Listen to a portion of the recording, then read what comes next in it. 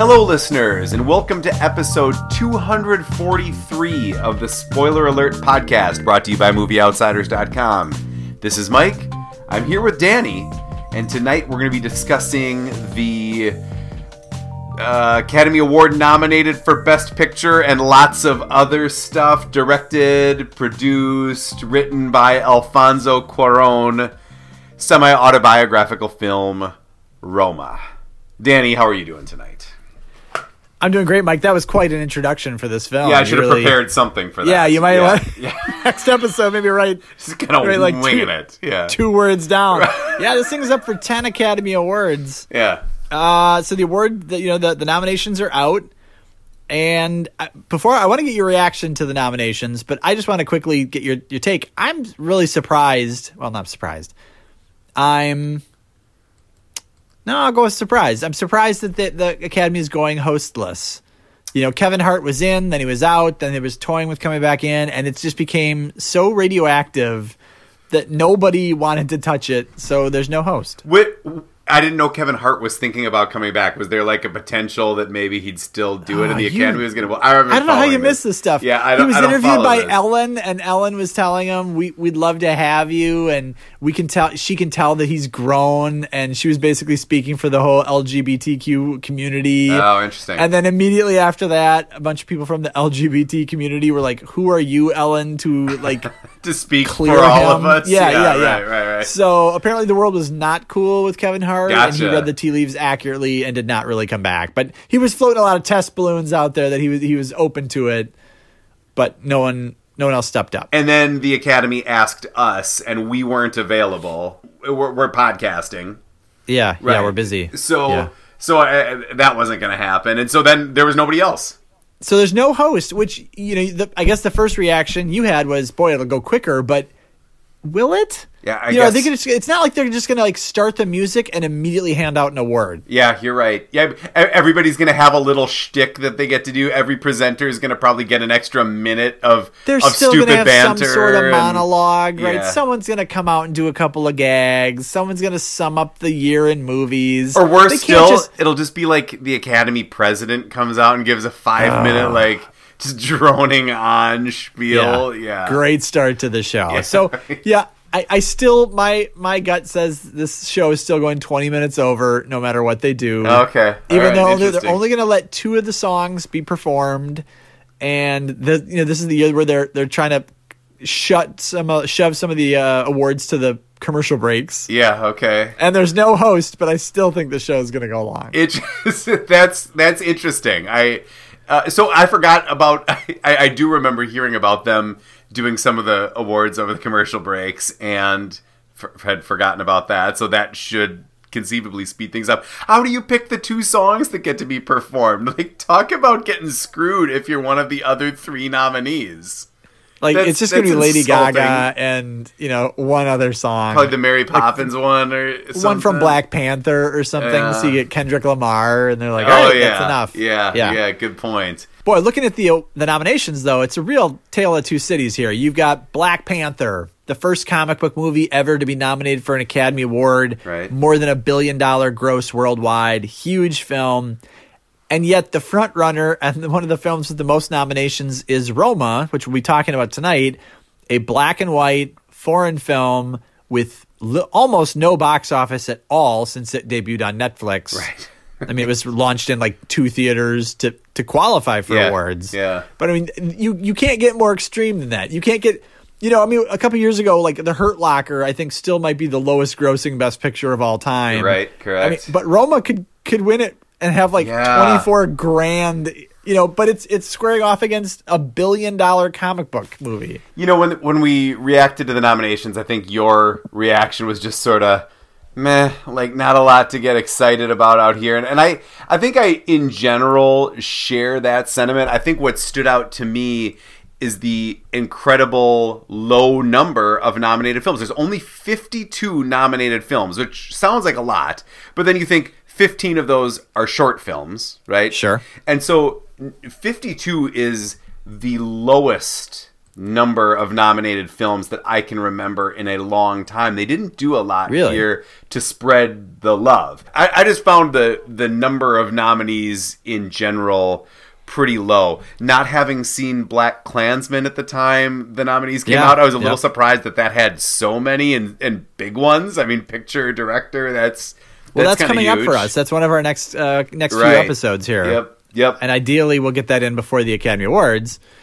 But tonight we're talking about Roma, and this is, as you mentioned, Alfonso Cuarón's labor of love. He wrote it, he directed it, he was the cinematographer, he was the editor. I'm pretty sure he catered it. I think he took care of all the animals. Right. I think he did made sure none of them were harmed, right? Yeah. Right, yes. Right. It was a period piece, so he loaned everybody like his old cars. So he was sort of like the stunt coordinator.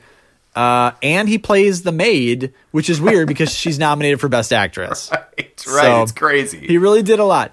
Now, I'm going to give you the tightest plot recap in just saying that this is the story of, and it's been described as the story of a middle-class family in Mexico and sort of what's happening in their life coincidentally with the life of one of their nannies, I guess, or servants. Mm-hmm. And that's it. That's the story. But now let me tell you what happens in this movie. These are the things that happen in this movie. There's an earthquake in a maternity ward. There is a dog constantly.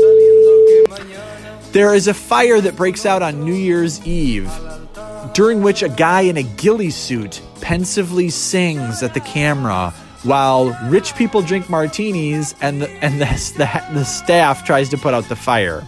There's a guy shot out of a cannon. A woman is rebuffed by her deadbeat boyfriend at a martial arts academy.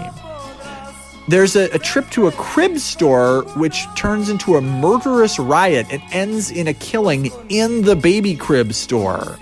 Thousands of women apparently go into labor at the same time and at the same place. There's a point where the matriarch of the family, tells the children that she and her husband are getting a divorce immediately after they're having ice cream next to a wedding party breaking out. This movie has more weird crap happening than just about any movie I've ever seen, and yet it's like watching paint dry. And that's Roma. Buddy, what did you think of it? I really liked this movie. I enjoyed it immensely. You know, I think really, I did, and I was sucked into the film from the get-go. From like minute 2, I can't recall sitting in a cinema watching the silver screen and seeing anything as beautiful in a long, long time. I think that this movie is going to. Our listeners cannot see this monumental eye roll, but this is for you. Ugh. This movie looks fine. People are like drooling and fawning over how it looks. It's fine. It's a black and white movie. Did you see Mexico? Did you see this movie on your iPad on a plane, or did you go to a theater and see it in a theater? Oh, I saw it as it was intended. I streamed it on Netflix. Yes. And as it was intended. Let's be clear about that. I can't believe, and so to your point earlier, I can't believe that the movie is doing this well, given that that's how most people are going to have seen the film, is streaming it on Netflix. Like, if you've got a large TV, it probably looks a little bit better than it does on your phone if you're watching it there. But I think that in the cinema, it looked breathtaking. See, I'm glad you saw it theatrically and I saw it streaming, because I think this was a terrible movie to watch streaming. I agree. I can't believe that it would have been good. How much time was left in this movie 55 times. I could not wait for this movie to get over. I was so bored. I was wishing I was doing anything other than watching it. And I was so annoyed the whole time thinking, what is everyone so gaga about this movie? It looks fine. It's fine. But it is so boring. And Cuarón keeps the entire movie at arm's length. Halfway through the movie, it's still like are there any characters in this movie? Is there anyone that we're really supposed to give a crap about? Whose story is this really? Because it's not really the maids. It's not really the wife. It's not really the kids. It's not really Mexico. It's just, you're just like a fly on the wall, just watching life go by. And it's about that exciting. Being a fly on the wall, watching the life go by. I was so bored. I'm actually really sad to hear that, though. I have to imagine watching this on a computer is not going to be anywhere as interesting as watching it theatrically. And I think that 9 times out of 10, that's the case. Like, how many movies are better on a small screen than they are on the big screen? But I'm telling you, an hour and a half into this movie, I had to pee so bad, but I didn't want to miss a frame of it because I thought you were like, if I leave, something will happen that could move the story forward, or that would be interesting, or that would engage me. But I don't want to miss that because I've already sat through 90 minutes of scenery that looks fine in black and white. I think that you've got a point about keeping it at arm's length. I think that's a valid concern. I'll address that in a moment, but I do think that this is one of those movies that does make you feel something. I think that it's an intimate look into the lives of at least a few of the characters. I think Cleo, the maid, primarily, but it just felt real. And I say that knowing full well that just bonkers stuff was happening this whole time, but it's a semi-autobiographical film that the director, this has been his labor of love forever. I have to think at least half these things at some point in his life he recalls happening. I feel like he was trying to capture a dreamlike quality where it's semi-autobiographical, but it's more like the way I remember my childhood. And I remember a guy getting shot out of a cannon. And I remember a totally naked man doing kung fu with the shower rod. And I remember crib shopping become a riot where someone gets shot in the face in the crib store. It just felt like he got a sense that, like, you know what? There's nothing really happening that's moving the ball forward in any meaningful way. Right. So I got to have something happen. Like, I'll just have an earthquake happen when they're standing outside the maternity ward. For no reason. It lasts 1 minute. Everything's fine. And no one talks about it. And we just all move on. I'll just have the forest start on fire on New Year's Eve. Because that's something. And then for some reason there's a guy in a ghillie suit. And the camera will turn to him. I don't recall a ghillie suit. A ghillie suit is like what a sniper wears when they're like crawling through the tall grass. So they're like covered in grass. Okay. And the guy takes his weird hat off, and then he just sort of pensively stares into the camera and sings morosely while everyone else tries to put out a fire. So like even there's a scene where like, well, something's happening. The forest is burning down. But we don't really know why, and we don't know if they ever put it out, and we don't know if anything's really damaged because we're stuck watching a guy just singing in some weird language. Right. It wasn't even Spanish. It was like he was like Scandinavian or something. Yeah, right. I think it was Norwegian. Yeah, very, very strange. And I just couldn't get into this. I couldn't wait for it to be over. It just felt like this. You've got to be kidding me.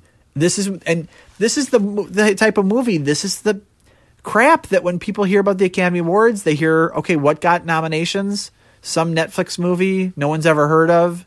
10 nominations. They're going to try and sit down. They're not going to make it 10 minutes into this movie. And they're going to think, here's another nail in the coffin of why the Academy is so out of touch. And film critics are so in love with themselves that they can't, this can't be a movie. This is not a movie that we as a film-going community will unite around. This isn't a Best Picture where we have a shared experience and we all saw it and experienced it and can appreciate it. This is like, you guys do what you got to do, but this is why people are gonna go check out Hobbs and Shaw from Fast and Furious coming up this summer. Well, I think they were going to anyway. I mean, they'll lament the fact that wasn't nominated for Best Picture. The nominations are all over the place. The woman who played Cleo was very good. Uh-huh. She was very good. I think she was fine. She wasn't given enough to do, and this arm's length feel didn't really let me connect to her in any way. she felt like background music. Everyone felt like background music. Well, Yeah. fair enough. I really liked the character of Cleo, scene by scene, watching her, just through her normal routine, managing to keep this family kind of on their feet a little bit. She's poor, she's pregnant and single, and somehow is best suited to help everyone. Sort of felt right. I liked that character. I felt like she was somebody to root for. I really enjoyed it. As banal and weird as some of the stuff, as banal as one moment was, contrast it with the next 5 minutes that are somebody getting shot out of a cannon or a forest fire on New Year's Eve. I was never once bored in this film. That is so surprising. Even the camera work. So the cinematography is getting rave reviews. It looks so gorgeous, man. It's beautiful. Cuarón would just set a camera up. It stares straight ahead. Something happens in front of it. It's not really a scene because it's so arm's length. We're barely paying attention. And then for no reason, the camera just pans 90 degrees slowly at nothing for a minute. And then the scene changes. And that happened over and over and over. Okay, she's doing the laundry on the roof. Okay, there's a scene with laundry. Nothing really happening there, but someone's doing something. And then we get a 90-second pan shot of rooftops quietly as planes go by. It was just agonizing. I think he's taking great lengths to capture every moment that he can recall in his childhood. But I felt like this was like a student film. This is wow. a navel gazer. Like, someone needs to tell this dude, man, you got to sharpen this up. You got to find a character or a story or have things happen that someone cares about. But this is like your home movies, or if this is you capturing this is what I feel. I've been as frustrated watching some David Lynch films as this, where it's clearly David Lynch had a dream, or he's remembering a nightmare, or it's fragments of things, and it makes sense to him and it evokes something in him, but I feel oddly detached from it. Mm-hmm. But at least a lot of those are so dark and just unsettling that at least that comes through. I haven't really seen like a joyous David Lynch. But I feel kind of the same, where it's like, that's almost like a private movie that you make for yourself, not one that you then try and sell me a ticket to. Well, you didn't pay for a ticket. I did not. Well, I paid for my subscription, so the marginal cost was zero. Right. I'll agree, but there is a cost. But I just think this is just stunning that 10 nominations. I am floored by that and frustrated. Well, what else did you like about it? You love the look of it. You love the feel of it. You love Cleo. You love the story. You're in it. Well, I mean, we're playing fast and loose with the word story, because I agree with your take on the plot, in that, I mean, almost similar to Manchester by the Sea. You could have summed up that plot in about 2 sentences and then rattled off a list of 40 things that happen. This felt similar to that movie to me in a lot of ways. I'll tell you what, though, I do agree with part of keeping you at arm's length. I feel like the two parents in this film, we don't know at all. Like, clearly their marriage is strained. There's nothing exposition-wise about Dad. He's, I guess, traveling for work. It seems like they're a happy couple, a happy family when he comes home. And then all of a sudden he's gone. And I felt like both parents, you don't get a look into them at all. Why did this marriage end? What happened? There's actually some likable things about Dad. Like, late in the film, he's trying to help Cleo when she's showing up to deliver her baby, or at least offer her some comfort and be a kind friend to her. Clearly he knows her. But I don't want to like him, because you see him running around town with other women and he's married. So, like, what was that all about? That was a frustrating, somewhat important, storyline here that you really get nothing into. I would also say the childbirth scene was probably the roughest 5 minutes of movie that I've ever watched. That was grueling and heartbreaking. It really was. It was unsettling and sad and unnecessary that the baby is just sort of left right next to her. Yeah. And again, the camera just sits there. And it friggin' looks real. What's up with that? What's up with that? Ooh-wee. What's up with that? What's up with that? What is up with Cleo's boyfriend doing the naked samurai scene with the shower rod in the hotel room? How is it possible that he could have fathered a child after doing that?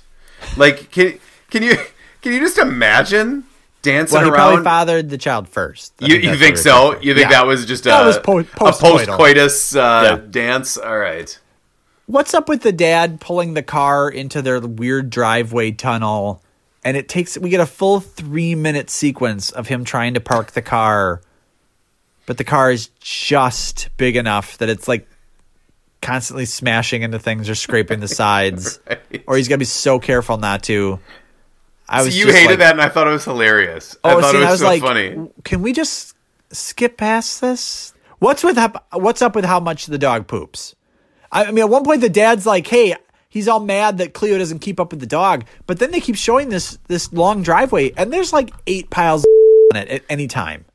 That dog must be eating like a 6-foot party sub. They were not walking this thing. Like, they would just let it roam into the garage and but poop how in the much carport. is it eating? I mean, it's like 8 lumps of poop at any time.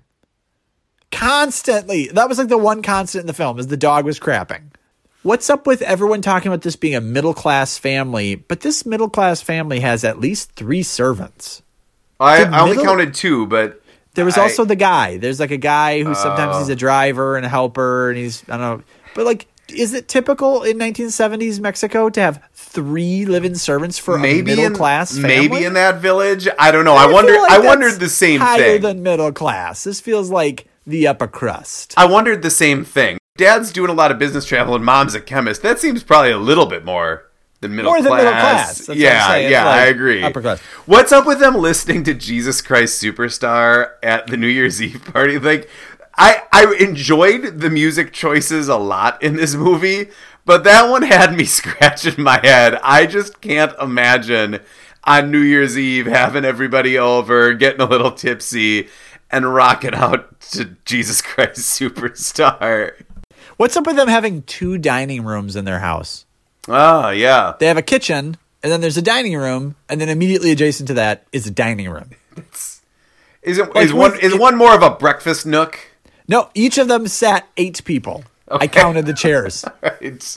I was like, why do you need seating for 16? But it's really two tables fate. You already mentioned this one, but what's up with that guy doing the New Year's Eve, like counting down the seconds while the field is burning? That I didn't quite get. Now, I thought that some of the rich people drinking martinis were also out there helping dump buckets of water, but that guy wasn't helping anybody. He didn't want the party to end. Forest fire be damned. What's up with how stupid these kids are? There's a scene where they're going to see a movie and they run ahead in a busy city, and with the grandma and the pregnant maid who has to run after them to try and find them to make sure they're not getting abducted. Then the mom says, don't go swimming because they're not good swimmers. And, of course, the frickin' kids go swimming. Yeah, not bright. And then Cleo, who doesn't swim, wades out and saves them. Rescue them, yeah. Yeah. That's not bright kids. And that should have been just like a gorgeous sequence. Instead, I was so mad at Cuarón. Like, why are you doing this to us? Why do I have to sit and either worry that these kids are about to drown and you're going to draw this out when I know these frickin' kids are not going to drown? Why are you doing this to me? How much time is left in this movie for the 48th time? Buddy, are you ready for 5 questions? As long as they're not about Roma. This movie is bad. Okay, all right. 5 listener-submitted questions. Thank you, listeners. Why didn't they buy a smaller car? Well, they eventually did. They eventually did, yes. Yeah. Why did it take so long? I don't know. Question number 2. Would this movie have been better in color? I don't know. I think it's fine in black and white. I think it was fine. Okay. I don't think people need to fawn all over themselves like Gaga for it. It looks fine. Okay, all right. Yeah. Question number 3. Is this your favorite Yalitza Aparicio film? It is. It is Okay. indeed. Okay, so you do like it a little bit. I said that she did very well, and this is All her right. first role, and she's nominated for Best Actress, and I think she was very good. So All yes, right. out of All all right. of her movies, it's my favorite Okay. because it's the All only right. one, and I still hated it. Question number 4. Apparently this listener did not like the movie either. During shooting, the film set one day was robbed. Do you wish that would have just shut it down? Yes. Okay. Wow. You wish that this movie had never come into existence. I think this movie being in existence is fine if it exists in Alfonso Cuarón's home theater. Okay. Because he All wants to share with his family what it was like for him as he sort of remembers his childhood. But isn't I think- Netflix a great way to release your little pet project? Isn't it great? I'm if- gonna shoot some vacation footage and I'm just gonna put it on Netflix. And then I'm gonna expect the entire world's cinema elite to fawn all over me and drool and laud how over the world. how the world's for no cinema reason. elite choose to feel about a movie is not his doing. Oh, He made the movie. If they want to love movie it, is- they can love it. He didn't even put it out this is just proof theatrically. that It was Cuarón Netflix. could do jack and they're gonna fall over it. He's gonna direct the next season of like CSI Miami, and they're gonna give him an Academy Award. All right. Final question.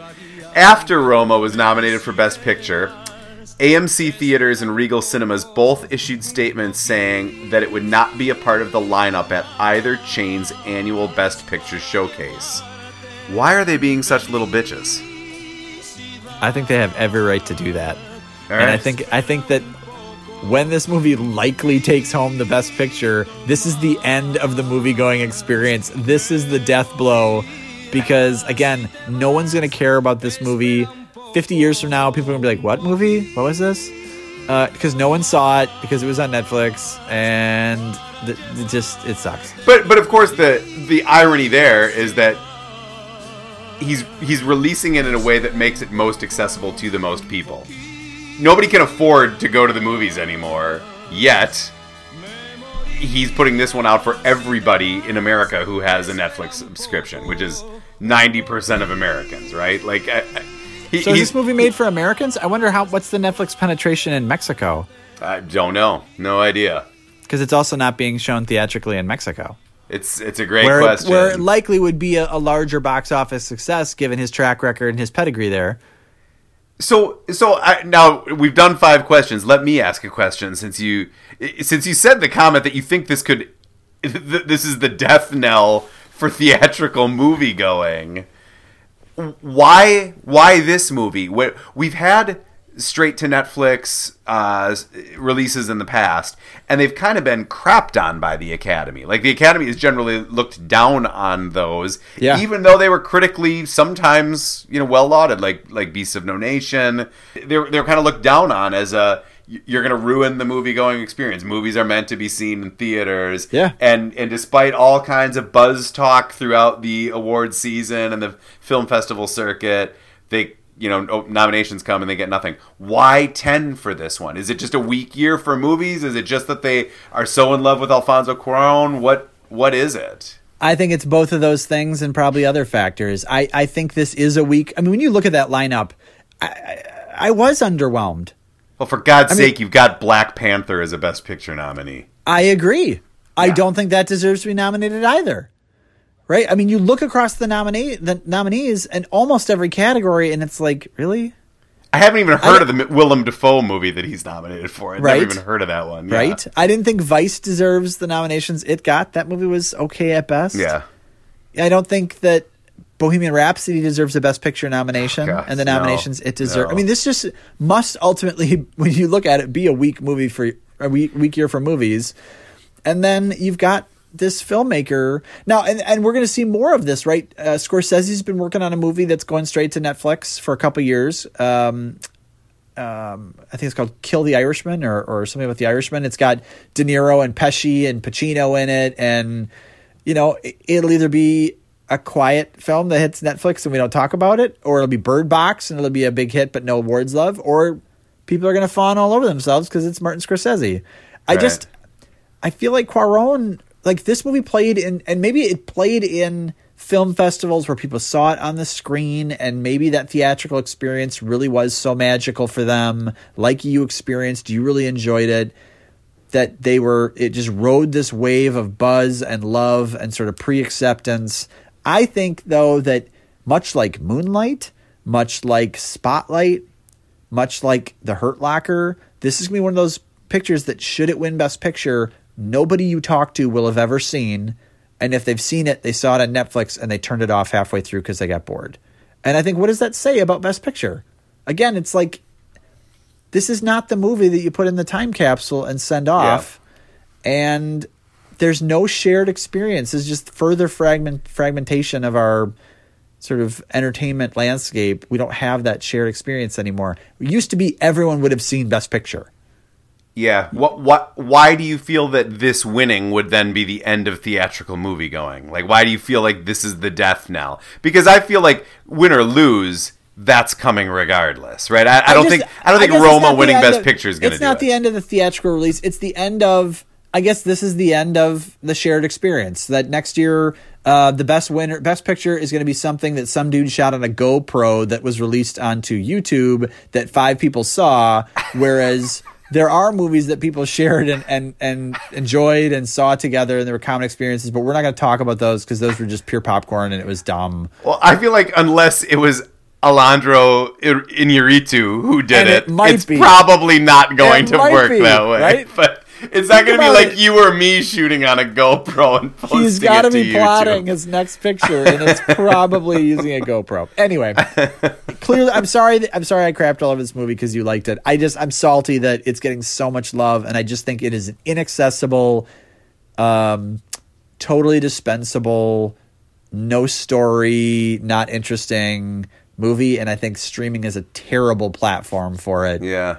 Maybe if I saw it in the theater, I would have given it. I would have been more invested, but it was agony sitting through this. I couldn't wait for it to be done. I agree with you that streaming is far from an ideal way to release this movie or see this movie.